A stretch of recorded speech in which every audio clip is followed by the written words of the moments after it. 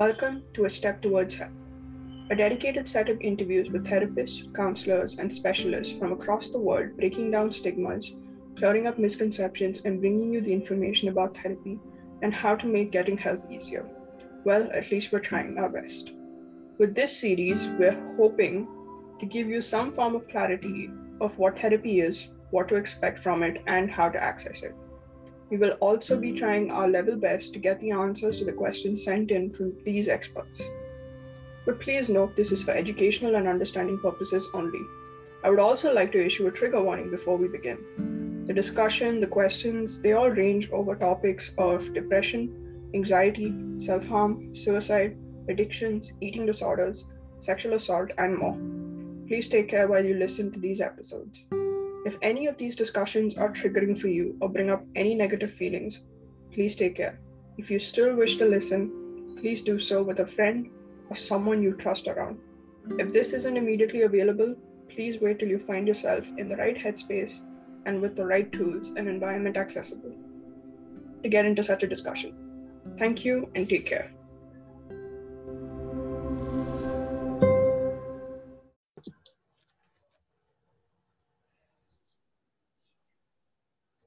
Joining us today is Christopher Brown from the US as the Executive Director of Full Being Services, a wellness collective that specializes in providing qualitative holistic services to people of color. Christopher ensures that clients receive culturally responsive services in a fashion tailored to their needs. He oversees community partnerships to ensure that more clients and families are able to benefit from the services offered and has fostered relationships with entities such as Juvenile Diversion Program in Philadelphia and the national organization Akuma to increase access to services. He also provides trainings, workshops, and consultations on DEI, anti-racism, trauma-informed care, secondary traumatic stress, and other public health initiatives. Some recent work includes consulting with the NCTSN on putting up anti-racist lens on the childhood core curriculum of trauma, and past work includes training, consultations, and workshops with school districts and professionals in Nigeria. He has previous leadership experience in community mental health agencies as well, including school-based outpatient and crisis. He teaches grad and undergrad courses at Temple and Thomas Jefferson universities and has conducted workshops at places such as Jefferson Annual Trauma Conference, the University of Pennsylvania, and through the Depot Group, helping organizations transition from where they are to where they want to be. Furthermore, Christopher is a licensed professional counselor in the state of Pennsylvania, who is also a Beck certified skilled cognitive therapist and certified basic facilitator in the childhood core curriculum of trauma. Additionally, he is a proficient TF-CBT therapist who has led supervision groups, workshops, and trainings on it. Thank you so much, Christopher, for taking the time to join us today. Thank you for having me. Thank you for the warm intro. Let's get to it. So like I told you, I wanted to make sure that this series gives a bit of information about how to access therapy as well. So could you start us off on telling us how would one go about accessing professional help in the US, specifically your state? Sure. So there are a number of different avenues. So I'm in Pennsylvania, and really the majority, so there's several different avenues. If you're below a certain income, then you qualify for something called MA, which is Medicaid or kind of federally funded insurance.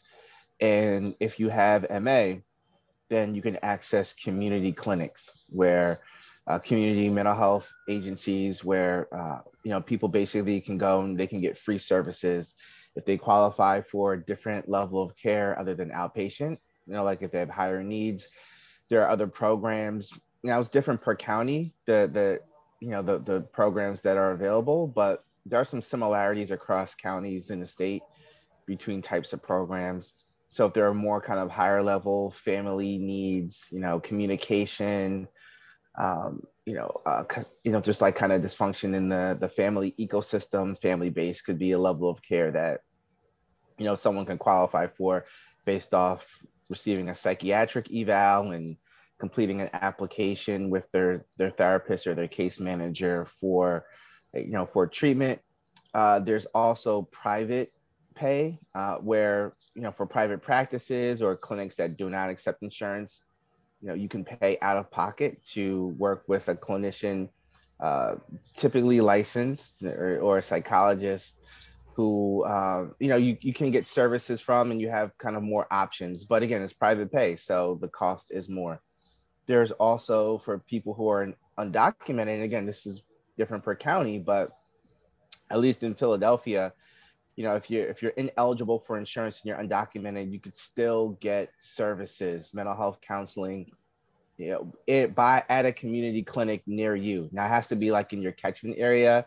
You can't go across the city, but if there is the provider that's closest to you, you can receive services from them. Additionally, there are programs and organizations that provide free counseling as well for people who have difficulty accessing it, or they can access, let's say, for example, like a community clinic, but they're not able to get the type of therapist you're looking for, or someone who kind of matches their ethnicity, or, their background. So there are organizations that do provide free counseling that people can get connected to as well. And there are organizations that offer to pay a percentage, or even at least a certain amount of sessions for people. So there's a number of different avenues that people can receive help out here. Thank you for breaking that down for us. I'm sure that information is going to be helpful to our listeners, especially those that are probably listening in from Philadelphia. I mean, Pennsylvania as well, sorry. Like I mentioned to you, I wanted to have a couple of discussions where we sort of break down the existing stigmas and these preconceived notions. So if you're okay with having this discussion, I'd like to talk a little bit about the stigma around mental health, specifically for men, and within the Black community as well. Oh, yeah, absolutely. So I would say in general, men seek treatment less. And there's a lot of reasons for that.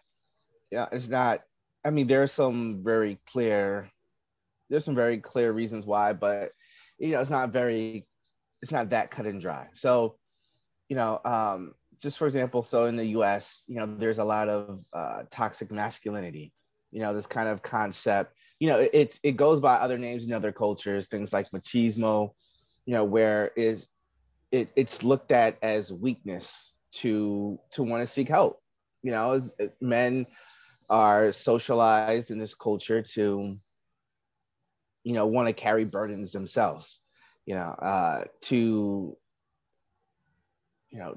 be kind of quote unquote strong. That's kind of a definition of strength. So, and there's this feminization of feelings, here in American culture, where, you're not supposed to feel, you're not supposed to, experience that weakness. That's a quote unquote female thing. So there's a lot of shame and embarrassment when it comes to that for males specifically.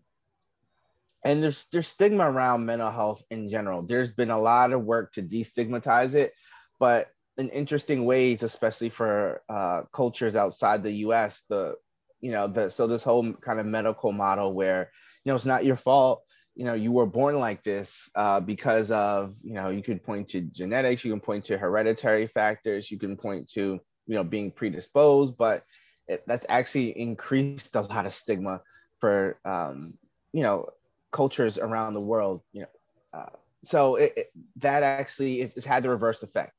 But, for men, there's a lot of stigma. There's a tendency to act instead of feel, which leads to more kind of risk-taking behaviors, suicide attempts. And, men tend to attempt less than women, but their attempts are more permanent, or more likely to complete suicide, because they're using kind of, more, I guess the way you say it, kind of brutal means, right? More means that lead to a finality of suicide. So while they tend to attempt less, they complete suicide more. So a lot of these things kind of play a role in, men seeking treatment less. And, for men and women, the mental illness rates they're similar, but the presentation is different. Men often present when the issues are more severe, kind of typically when things have already gotten out of control. where they've lost their handle on their symptoms or their feelings about their symptoms, or there's already been, like major kind of consequences in their personal life, their relationships, or their workspace, that kind of thing. Um, kind of, and with that said, I mean, focusing more on the Black community, there has been there's a lot of distrust of the systems here in the US.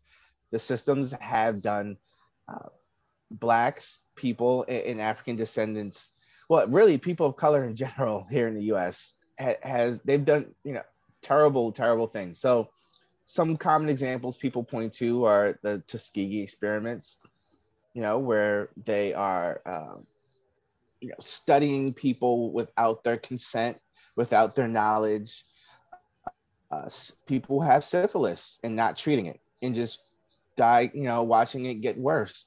Um, there's more recently, I'd say probably this was like the mid 90s, the New York State Psychiatric Institute was injecting young Black and Hispanic boys with experimental drugs to test, if it minimizes criminality behavior, right? So there's a lot to unpack just with that. Just look at how the medical field evolved through experimentations on slaves. The field of gynecology. Like there's, to me, he doesn't deserve credit, but so I'm not even going to bother saying his name. But the person's kind of looked at as the father of the field of gynecology.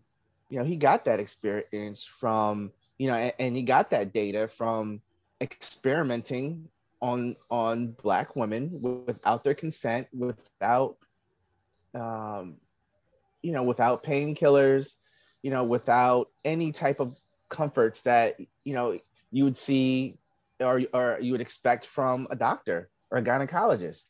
So there's this whole history, and these are just some examples, but there is a lot of distrust of systems here in the US for people of color, for Black people, medical racism, in general. Black people still receive a lesser quality of care than their white counterparts. They're giving birth. Black women die at a higher rate than white women. So, we have this access to the same treatments, the same specialists, same doctors a lot of times, and we still have these, this disparity in the results, and it continues. So again, this distrust of systems, and also, there's for Black, in the Black community, there's generally a more utilization of faith-based resources, like getting pastoral counseling or, mentoring, mentorship programs, and, kind of people taking that role in the community. So they may not be seeking counseling in the traditional, kind of face-to-face office visit setting, but they are still getting, some kind of therapeutic, well, maybe not therapeutic, but some kind of support from, a professional. So, there may be this underutilization of counseling services, but like an overutilization of community member or faith-based services. So yeah, there's a lot of layers to kind of peel back with that. Well, I was unaware of almost everything you just said. Like a certain amount of discussion I've heard of, but like this much conversation, I've never delved deep into it. Clearly, I have a lot to learn myself. But thank you for opening my eyes to it. And I'm sure that these are conversations that we need to keep having more than anything right now. Thank you. Just to build on that, could you tell us a little bit about what racial trauma is and sort of break that down for our listeners as well? Yeah, absolutely. So racial trauma is, it's trauma experience, based on their racial identity or kind of physical characteristics that make people assume that, they're within a certain racial group. So there's similar to, and there's a lot of overlap with ethnic and cultural trauma. It's a shared experience across members of the same race. So it's these kind of Venn diagram, these overlaps with racial trauma, ethnic / cultural trauma, historical trauma, intergenerational trauma. And, you know, it's really important to note that discrimination, anticipatory discrimination, and perceived discrimination can all result in similar symptoms of trauma.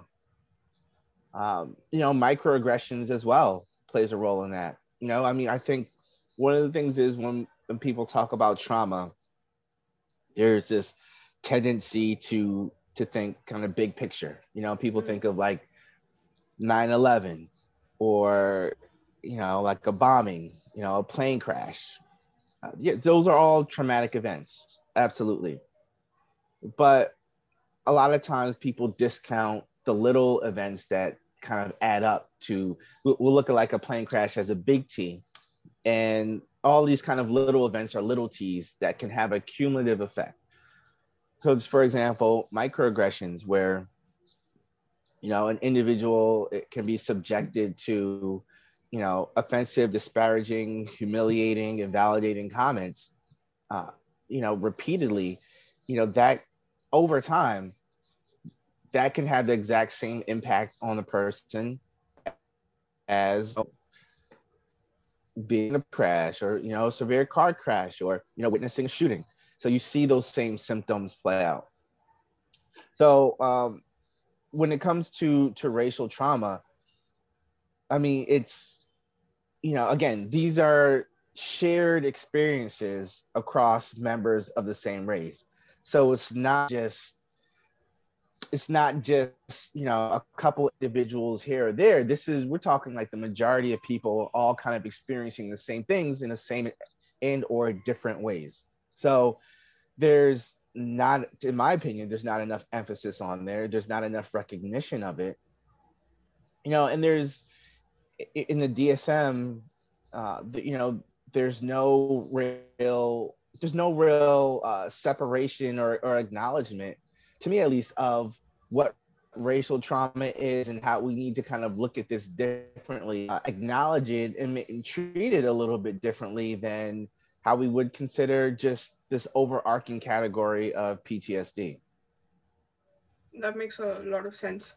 Um, Building on that, is that why you're so passionate about creating culturally responsive therapy? And is that why it's important for us to like sort of induce that into the field? Like, could you break that down for us as well? Like, what exactly is cultural responsive therapy, and why it's so important? Yeah, absolutely. So that's a big piece of it. I mean, so even kind of looping back to the last question, you know, so racial trauma, there's PTSD assessments that clinicians use to assess for different symptoms and to try to get a sense. But in many, I mean, just kind of going through assessments, you know, questions, listening to the responses, you know, reviewing how clinicians use the assessments to try to gain this data.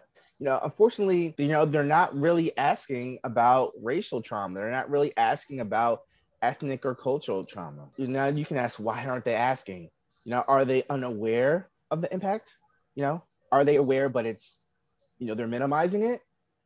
You know, is it something because it's not taught to them often in, you know, schools and their programs, and there's not enough emphasis on it that, you know, it's just maybe not that as important. It's a periphery issue, you know?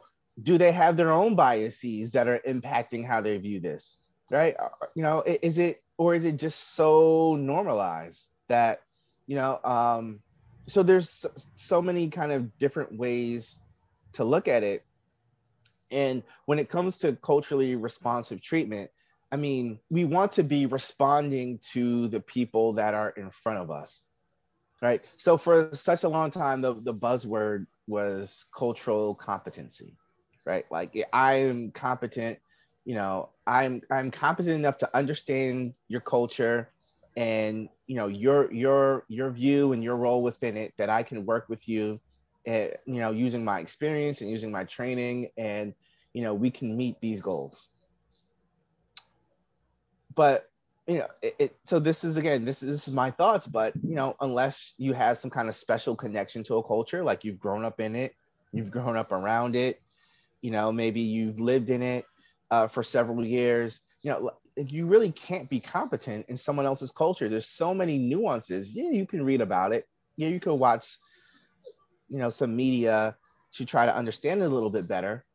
But there's so much nuances and there's so much difference within each culture, right? So, culturally competent is, to me, again, it's a fallacy. It's, so the view kind of shifted to cultural humility, right? We want to learn, right? So be humble, learn, ask questions, so that's great as well, right? So you want to be receptive and take all that in.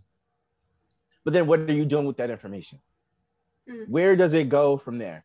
Because if you're still conceptualizing the person in front of you, using the lens that, you've learned in a book, the late 90s, based off a theory that was developed in the 60s, that didn't take into account any kind of cultural differences other than the mainstream culture, you're going to be missing something. You're going to be missing a lot.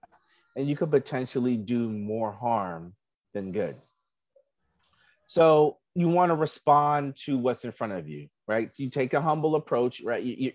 The client, they're the expert of their own world. So, what happens? What do you do when you need to know some information that an expert has, right? You got to ask. You got to be curious. You have to want to learn, right? So you have to keep that humility, but then you also have to respond in an appropriate way. How do you mix your training? How do you mix your experience? How do you mix your expertise with what's and who is in front of you and what they're telling you about their life and their experience, and their racial trauma, and their cultural issues and their et cetera, et cetera. So how do you put that together? The competency is cultural competency. It's competence is a baseline, and it leads to, stereotypes and generalizations, and we don't want to do that. Right? We want to really respond to what's in front of us. We want to learn, adapt, pivot, try to meet the need, familiarize ourselves and adjust. We can't just impose our values onto somebody else. And, again, this kind of speaks to the privilege piece, right? The concept of white privilege, where white is considered the norm, at least here in the West. It's considered the norm, and everything else is kind of a deviation. But we're so steeped in it that, too often, people don't realize, a fish doesn't know that it's wet. So we're so caught up in it that it's really kind of hard to notice those differences. It's hard to kind of parse it out. It's almost like you have to kind of detox yourself a little bit to be able to look at these situations differently. And we're not judging people for cultural differences. We're not judging people for culturally acceptable behaviors. We're not pathologizing things that are acceptable, cultural rituals, cultural, behaviors that they regularly do. We shouldn't be pathologizing those things. We need to be responding to who and what is in front of us. What are they bringing into the room? And when they leave the room, what is their greater life like?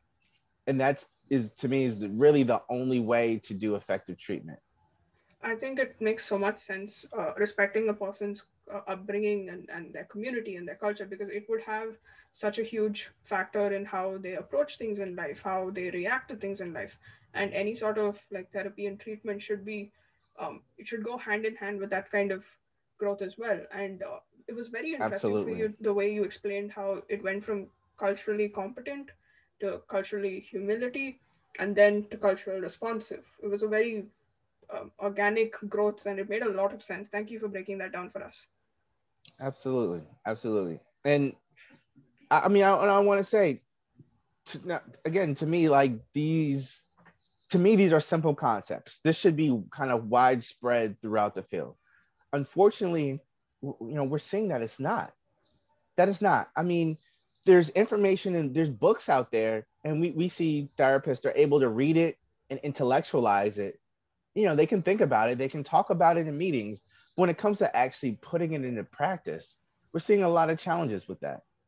Right? We're seeing, they're just kind of missing the mark where, they can leave a quote unquote cultural competence training, go to a session with a person of a different ethnicity and still kind of commit microaggressions based on misunderstanding or not valuing that person's culture on the same level that they value their own. So these are things that still happen. So there is a lot. It's an effort. It's an uphill battle. Again, a fish doesn't know that it's wet, but we see it play out. I mean, still, we're talking stereotypes from going back to the civil rights era, where Black people are still overdiagnosed with schizophrenia. They could be presented with the same symptoms as a white counterpart, and they're being given a more severe diagnosis, up to 4 times as much. Evidence-based treatments that they're said to be effective. Research is supposed to be showing that there's some universality to them, where they can be applied across populations and across settings to very effective results. People of color receive those treatments less, even though the research is supposed to show that it is just as effective, even though there are practitioners who are trained in those evidence-based treatments, and they may be giving them to their white clients, but they're not giving them as often to people of color. So you got to ask, so why is that? Right? Why are people of color receiving earlier generation medications more often and not the newer generation medications? There's a lot that goes into this, and there's a lot of consequences that come out of it. And part of that, tying into your earlier question, about stigma and mental health in the Black community, right? I mean, that also helps to fuel the distrust. That also helps to fuel the adverse reaction when it comes to working with these larger systems, because there have been so many violations and they continue. Like you said, it's there in theory, but it's being really hard to be put in practice. What do you think, as a person, how do we move towards actually being able to effectively put it into practice? How can a person start moving in that direction? I mean, so there's some personal accountability to that. It is a personal journey. Increasing your insight, finding your blind spots, doing the reflection, doing the work, engaging in media from other cultures, movies, reading, talking and engaging people who are different from you. There is some personal accountability there, but there's also, again, speaking to systems, there's some greater systemic accountability as well, right? So what is your organization's expectations? Does this come up at all in meetings? Is, cultural responsiveness, is it valued, or is it just, this 3-page packet on diversity that you're supposed to read, maybe once every 2 years and you move on? So how valued is it? How much is it discussed? Are there resources being devoted to increasing clinicians' competence in these areas? I'm licensed, I'm an LPC, being licensed, whether you're a psychologist, a licensed professional counselor, a licensed marriage and family therapist, a licensed clinical social worker, you have to get continuing education credits. You have to get continued trainings to maintain your licensure. If you don't, then when it's time to renew, you can't renew it because you did not get enough continuing education credits. That means the emphasis is on continuing to learn, continuing to grow, continuing to develop in this field. What are you moving towards? What are you trying to learn? What are you developing in, right? So if there's no emphasis on this personal awareness, this insight, recognizing your biases and your blind spots, then, you're just going to miss it. And there's no misnomer in the name. It's called a blind spot for a reason, because you can't see it. You don't know that it's there.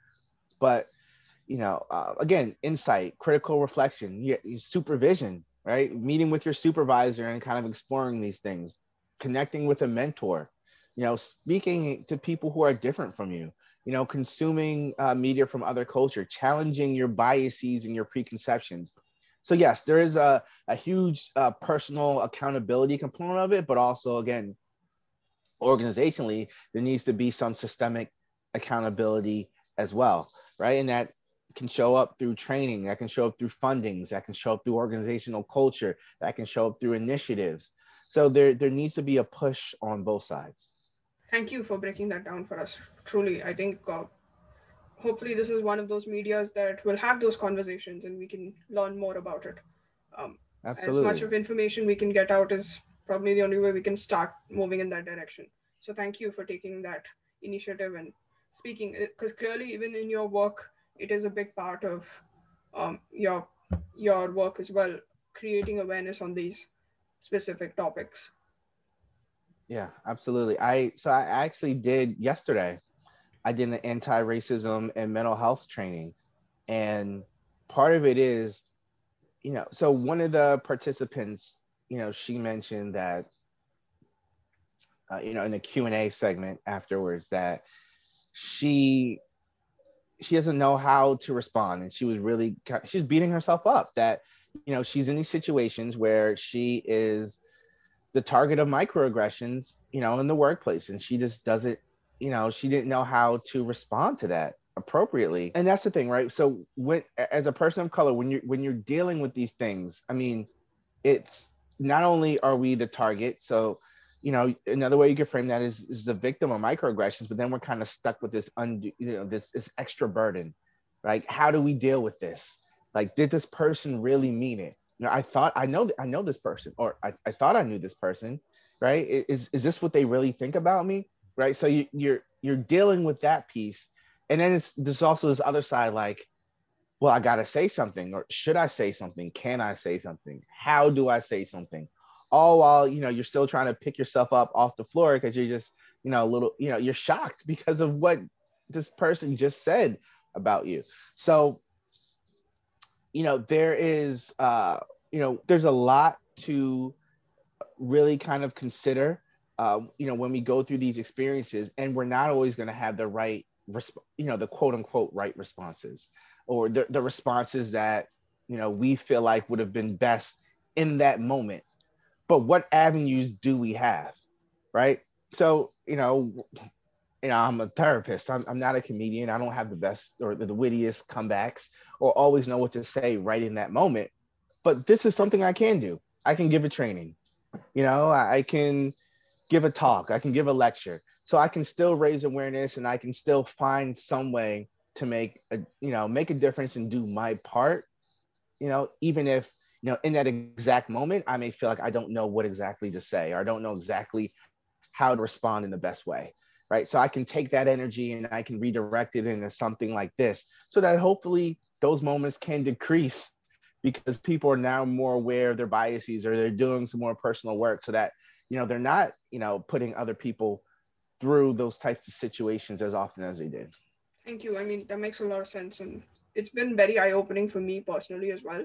Just like hearing you talk about all of this. And I know I have a lot of reading to continue even after this discussion for sure. And I hope that others that listen to this also will take that step and sort of understand their personal journey as well with understanding this more. Yeah. I mean, I hope so. I mean, I always, I hope to educate and raise awareness and inspire change. So definitely, that's one of my goals. I truly think you're doing it with your work. Thank you. So like I told you, we had circulated a questionnaire for the past couple of months, and we had some questions sent in. So I was hoping we could get through a few of those if you're okay with it. Absolutely.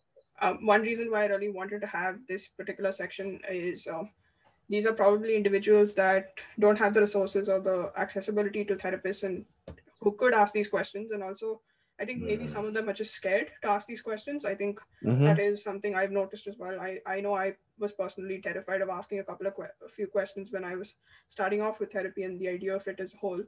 And honestly, I think these are questions that maybe a lot of people might have something similar and might have something to understand from. So thank you for doing this. Yeah, absolutely. Absolutely. Thank you for having me. Okay, so the first question that we have is, what are some things that someone with PTSD can do to make daily life more tolerable? And this question comes from someone who doesn't really have access to treatment, right? Yeah, it's very likely. Yeah. Okay. So, so generally speaking, and I laugh, I mean, it's not funny, but if someone has PTSD, the first thing I would recommend is to seek treatment. But for someone who doesn't have that access, I mean, so there's a few different ways to look at it. So, I mean, well, I would say for one, let's start with the diagnosis. Um, for them to say that they have PTSD. So where did that come from? Right. So if they most likely don't have access to treatment, are they self-diagnosing? Did they go to someone and someone told them they had that? Was that a professional? Or so I would recommend first off, just kind of seeking professional advice on that if possible. If that's not possible, so there are options just kind of based on telehealth and use of the internet. um Telehealth has been, it's really expanded a lot during COVID, and it's been able to kind of help to connect us in ways that it just it wasn't used before. So if they have access through the use of telehealth, that would be great. Finding out, the accuracy of that. Now, telehealth is something that is really exploded since COVID. And now I don't know if they're lacking access to a professional provider, they may have lack of access to internet as well. So that can be another barrier. But but if not, there are still ways to connect to providers through electronically through use of the internet. But even taking a step back, right? It's also important to differentiate between what is PTSD versus what is experiencing something traumatic. So just as people, right, we all experience traumatic events, right? It doesn't necessarily mean that we're traumatized. There's a difference between trauma is a natural response to something that kind of overwhelms our systems, whether we've witnessed it, whether we've experienced it, whether we just heard about it, right? So trauma is a natural response to that. And for most people who experience trauma, they are able to bounce back. It may take some time. There's an area between when someone, experiences, witnesses, or kind of hears about a traumatic event to when they display PTSD symptoms. That is, it's a normal kind of window period where it's kind of expected.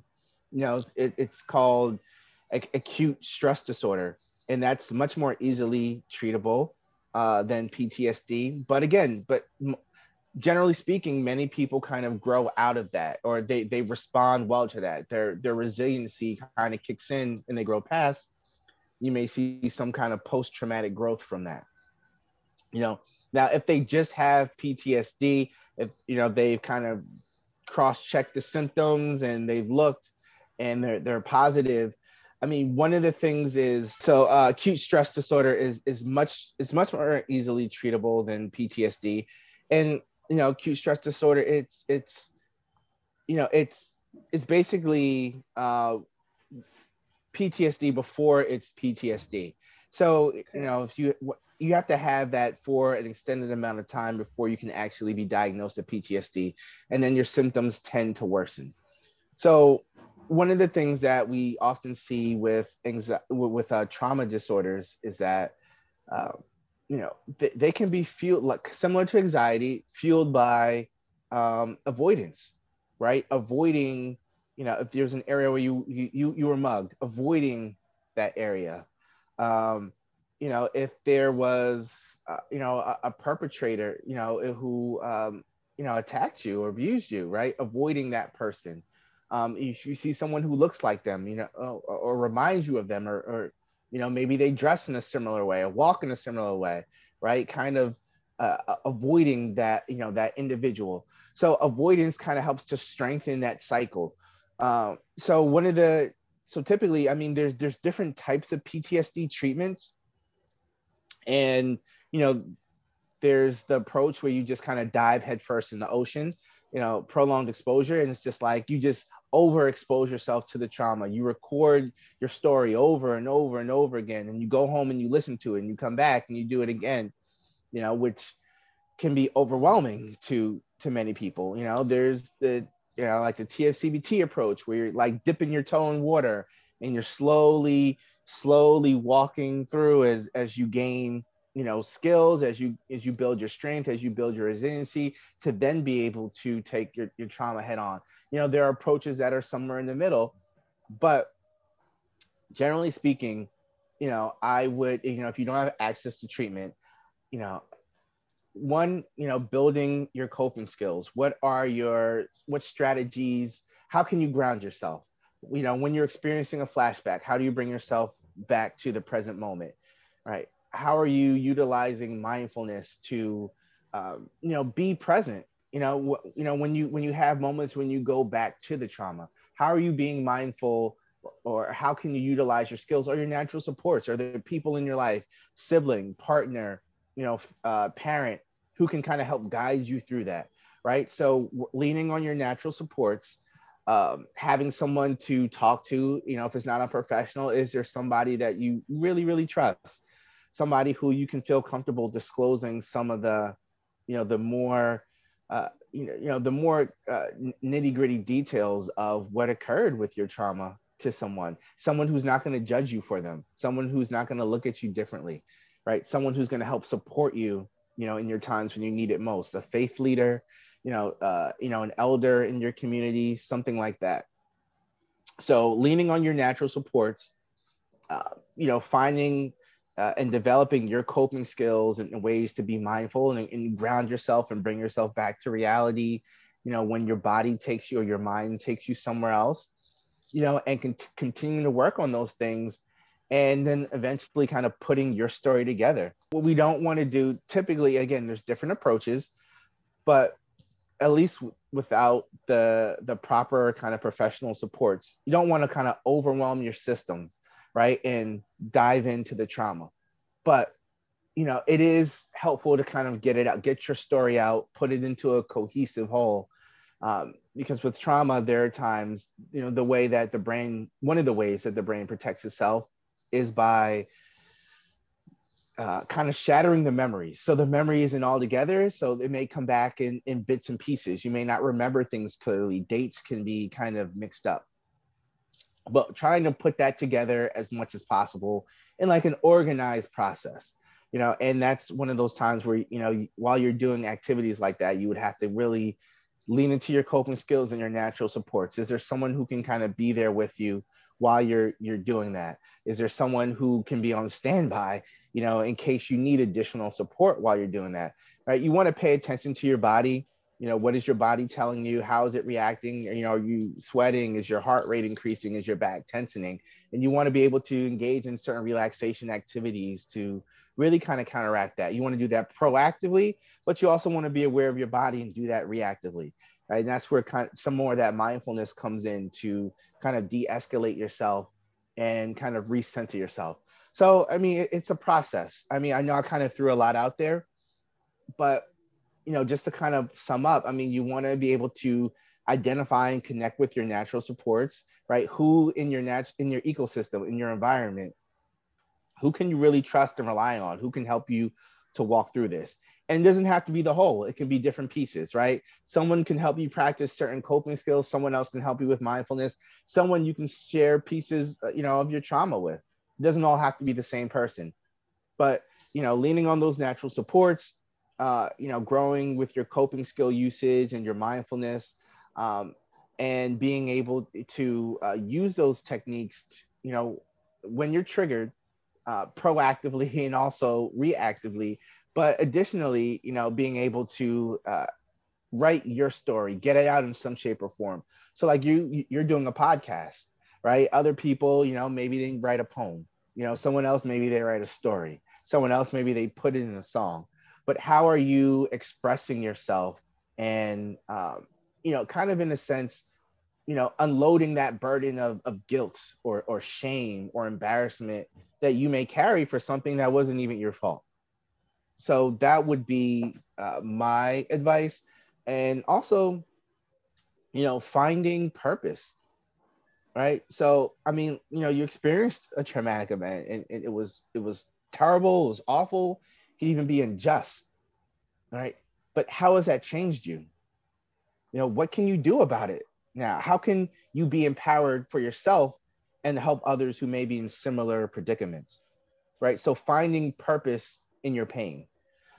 Now that's a more long journey, to that, but, be empowered that, there are things that you can do for yourself and for others who've had similar traumas, and that, the state that you're in, it's not a permanent state. There's work to be done, and it doesn't mean it's going to be easy, but there is healing that can take place, and you do have natural resiliency that you can build from, you can improve to help you bounce back, even in a stronger place than you were before the traumatic incident. That was a plethora of information. Thank you so much for such a detailed answer. I'm sure that there's so much that we could learn from that answer as well. So many different coping mechanisms. I really like how you broke down that you don't have to confide in one person. It doesn't have to be one individual that helps you with your coping strategies. You could break them down. If you're comfortable with certain aspects with one person, help them. Someone might be able to help you with meditation. That was very interesting for me to hear as well. Thank you so much for breaking that down for us. Yeah, I think that's where a lot of people get hung up on, where it's like, I think and this is one of the reasons why therapists exist, is it's so hard for many people to find that one person who can be all encompassing to them. But you do have people who can do other things, right? Instrumental supports, effective supports. Instrumental, who can you borrow sugar from? Who can you ask for a ride from? If you need, if you need some extra grocery money, people who can help you with things. But then the effective supports, who can help you emotionally, who can be a shoulder to cry on when you need it, who can you just vent to about your job, who can you vent to about your family, right? So they're usually not all the same person. So being careful because one of the last things people want who have been traumatized is to share their story with someone and then it's used against them, they're judged or looked at differently. So you really, you have to be careful who you're sharing what with, but, go with the people that you're comfortable with. And, you can make a list. It may help to make a list to kind of delve it up. But a lot of times people have more supports than they realize. And if you can separate it and make a list, and you can see who can really help me with this. But also on the flip side, there's also a giving side as well, because you're in a place of hurt, you're in a place of pain, so yeah, you're taking, right? You need some support, but also for many people, giving, right? So who can I be an ear to? Who can I listen to, right? That can help distract you from what you have going on. That can help to teach you some more about resiliency. That can help foster a stronger connection, and now, right, you can be developing another natural support that you can rely on just by being there for somebody else. So there's so much that can come from also being that resource that you're hoping to receive from other people. I could relate very much so about the not having that not knowing that you have more support systems than you can realize. I think a lot of us are just so hesitant to talk about such heavier topics because we've never been sort of encouraged to. Like, you're constantly told, like, don't air out your bad laundry outside. Don't have these intense, honest conversations as openly or as frequently. I think we're constantly told, like, feel your happy feelings, present yourself in a certain way. And I think that sort of like sits in our mind, and it's sort of like we're conditioned to it. So even when I went through my own personal struggles, I was never sort of encouraged to talk about what I was feeling, and which made me delay a lot of time before I actually dealt with my issues. And when I did start opening up, I was quite surprised by the fact that there are support systems that I can lean on, but it was never something that I expected. Yeah, it's and it can be very powerful to learn that you may find out that some of the people closest to you have experienced similar things, right? And you're not alone in what you feel. You're not alone in what you experience, right? And now you have a partner to walk through this journey with, and that can really make all the difference in the world. Absolutely. I think that sensation of just not knowing you're not alone in your Yeah. experience is so, so important. And what we're hoping to sort of achieve with Mhm. the Mind Matters project as well, Mhm. sort of just bringing these stories out and people Mhm. realizing that there are others that have had similar experiences and that they're not in the boat alone, stranded at sea, that there are others that can hold Yeah. their hand through their journey. Yeah, absolutely. So, and actually, I'm glad you brought that up, because so if this person was able to submit a question to you, they must have some kind of access to technology or the internet. I mean, there's groups where people can find support among strangers over the internet who've experienced similar things. So this person, whoever submitted this question, they can remain anonymous while still getting that support that they need, or they can be public with it, and over social media, and find ways to empower others who have been through similar circumstances. So there's a lot of different avenues. I would say probably the most important points of things not to do is shutting down, closing yourself off, suffering in silence, just feeling alone, because it can feel very lonely, but it doesn't have to, because more people have experienced similar things, than you've realized. It's just making that connection with them. Um, so, I would say, keep those things in mind. And, when you feel the anxiety coming on, when you feel, your body speaking to you and is telling you something, listen to what your body's saying and respond to that. I would recommend, and it'll take some time to build up the skills to do this. Don't think it's something that happens overnight, but not running from it, right? When you feel your back tightening, take a moment, meditate, do some mindfulness, relax your back as much as you can, right? When you feel your heartbeat increasing, right? Do some deep breathing. Take a moment. If you're at work, if you can, go to the restroom, take a break. Just kind of disengage from whatever's currently around you and listen to what your body's telling you, and don't avoid it, but act on it. That's incredible advice. I think something that I'm also personally going to start trying to apply in my life as well. Yeah. The next question that we have is I was beaten till the age of 12 by my family. This makes me fear having a conversation with them till date, especially when our opinions don't match. Do you have any advice how to cope with this? Yeah. Well, yeah, I mean, I think part of it depends on how old are you currently. It said since the age of 12. So what's the current age? How is this person separated from their family? Uh, you know, what would it do for you to speak to them? Is it necessary? Is it, culturally, do you feel a need to be speaking with your family? Would that be healthy for you to have continued conversations if they beat you repeatedly? Um, what are you hoping to accomplish by having these conversations with your family? What do you want to hear from them? What are you expecting to hear from them? Um, have they acknowledged the abuse? Do they deny it? So I think this is really context specific. Um, you know, I it, it, I can't give advice. It's like it's not an advice column, but I think these are some questions that you really need to think about. So I mean, again, a lot of it probably depends on your age, whether you're still legally a child, or whether you're an adult and you can live on your own and you're separated from your family. But what are you looking for from your family? And whatever you're looking for, are they likely to be able to provide it? Can they even acknowledge the abuse? And if not, how healthy would it be for you to talk to them right now?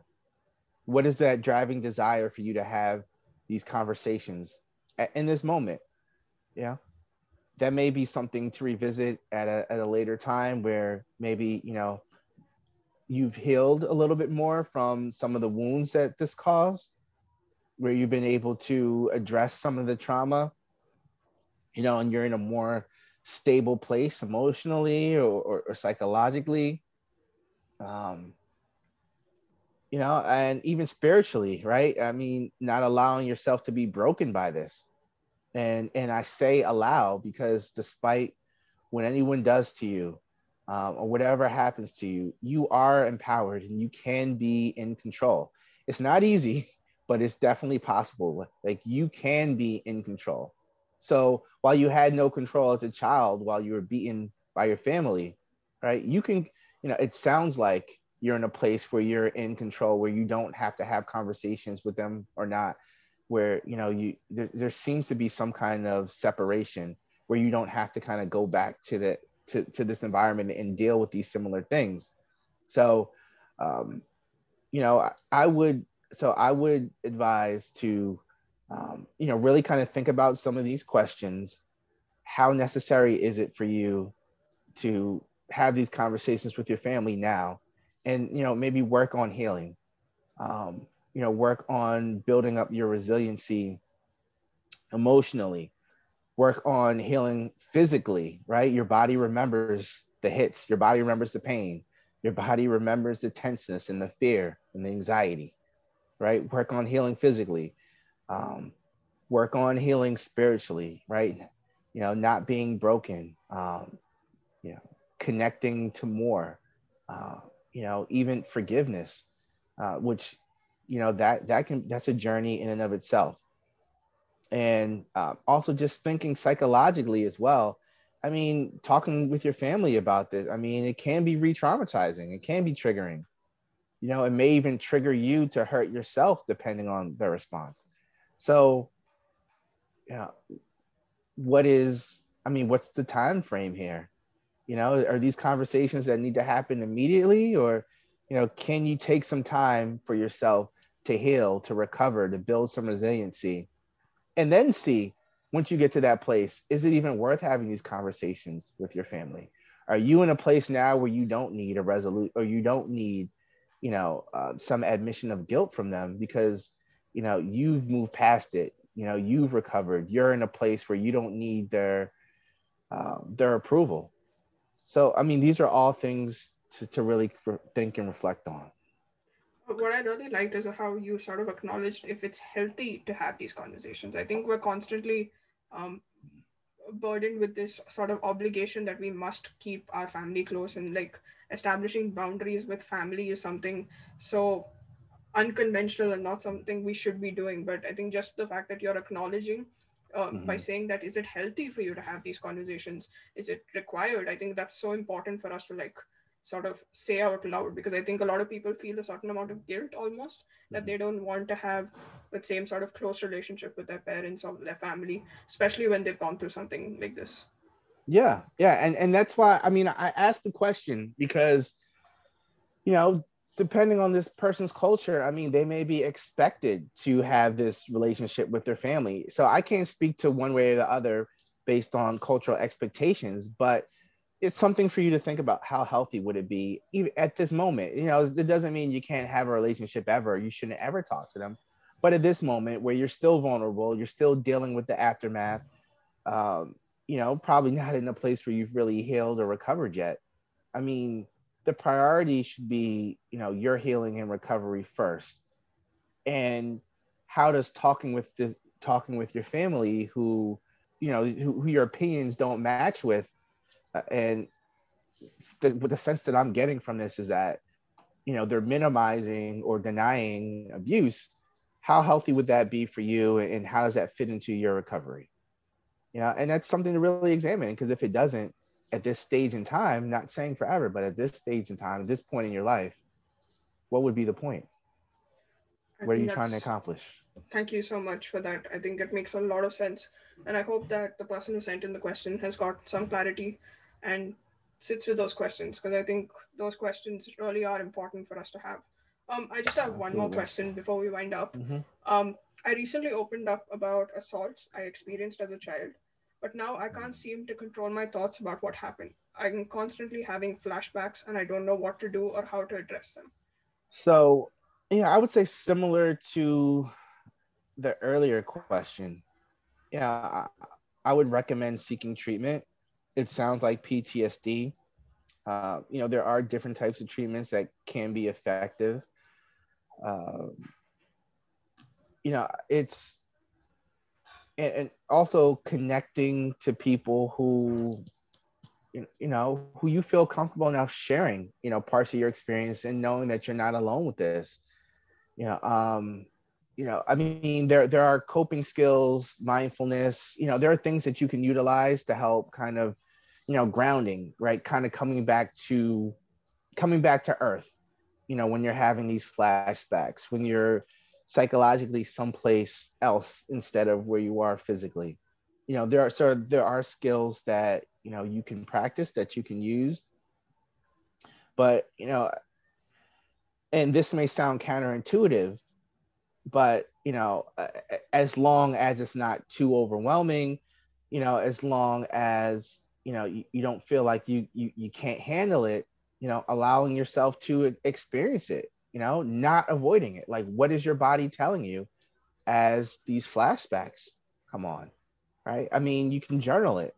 You can keep track, you can monitor your progress, get the thoughts out, but really need to develop the skills to not overwhelm yourself, as they come out, right? So, and that's what we don't want. When I say not to avoid it, I mean, a lot of times people avoid, anxiety provoking thoughts in situations because they don't have the skills to handle them.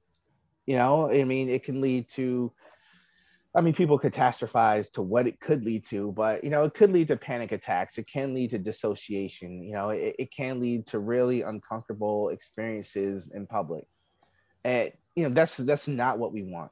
So a lot of it is developing the skills to be able to handle it, and then allowing yourself to be exposed to it. So as you increase exposure, you're desensitizing yourself to it, and it's losing power. So those are things that I would recommend. But first and foremost, I would recommend seeking treatment. Thank you so much, Christopher. Thank you again for taking the time to talk to us and breaking down such important discussions, and really opening my eyes as well to so many things that we clearly need to learn more about. Before we wind up, do you have any final thoughts or any words that you want to leave for our listeners? Yeah, I mean, I would say be kind to yourselves.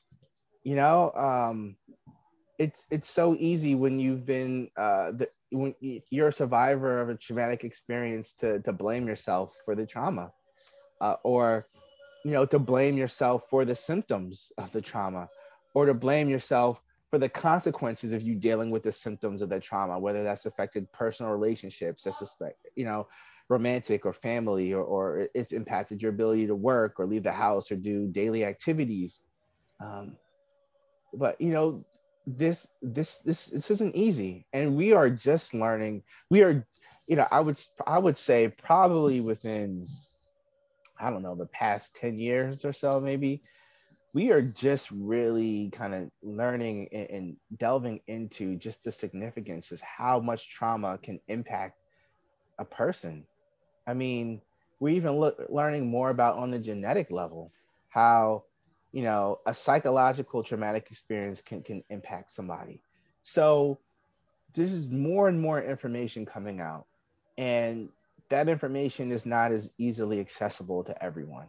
But as we continue to learn and we continue to grow with these experiences or with this knowledge, uh, you know, just know that you're not alone in your experience.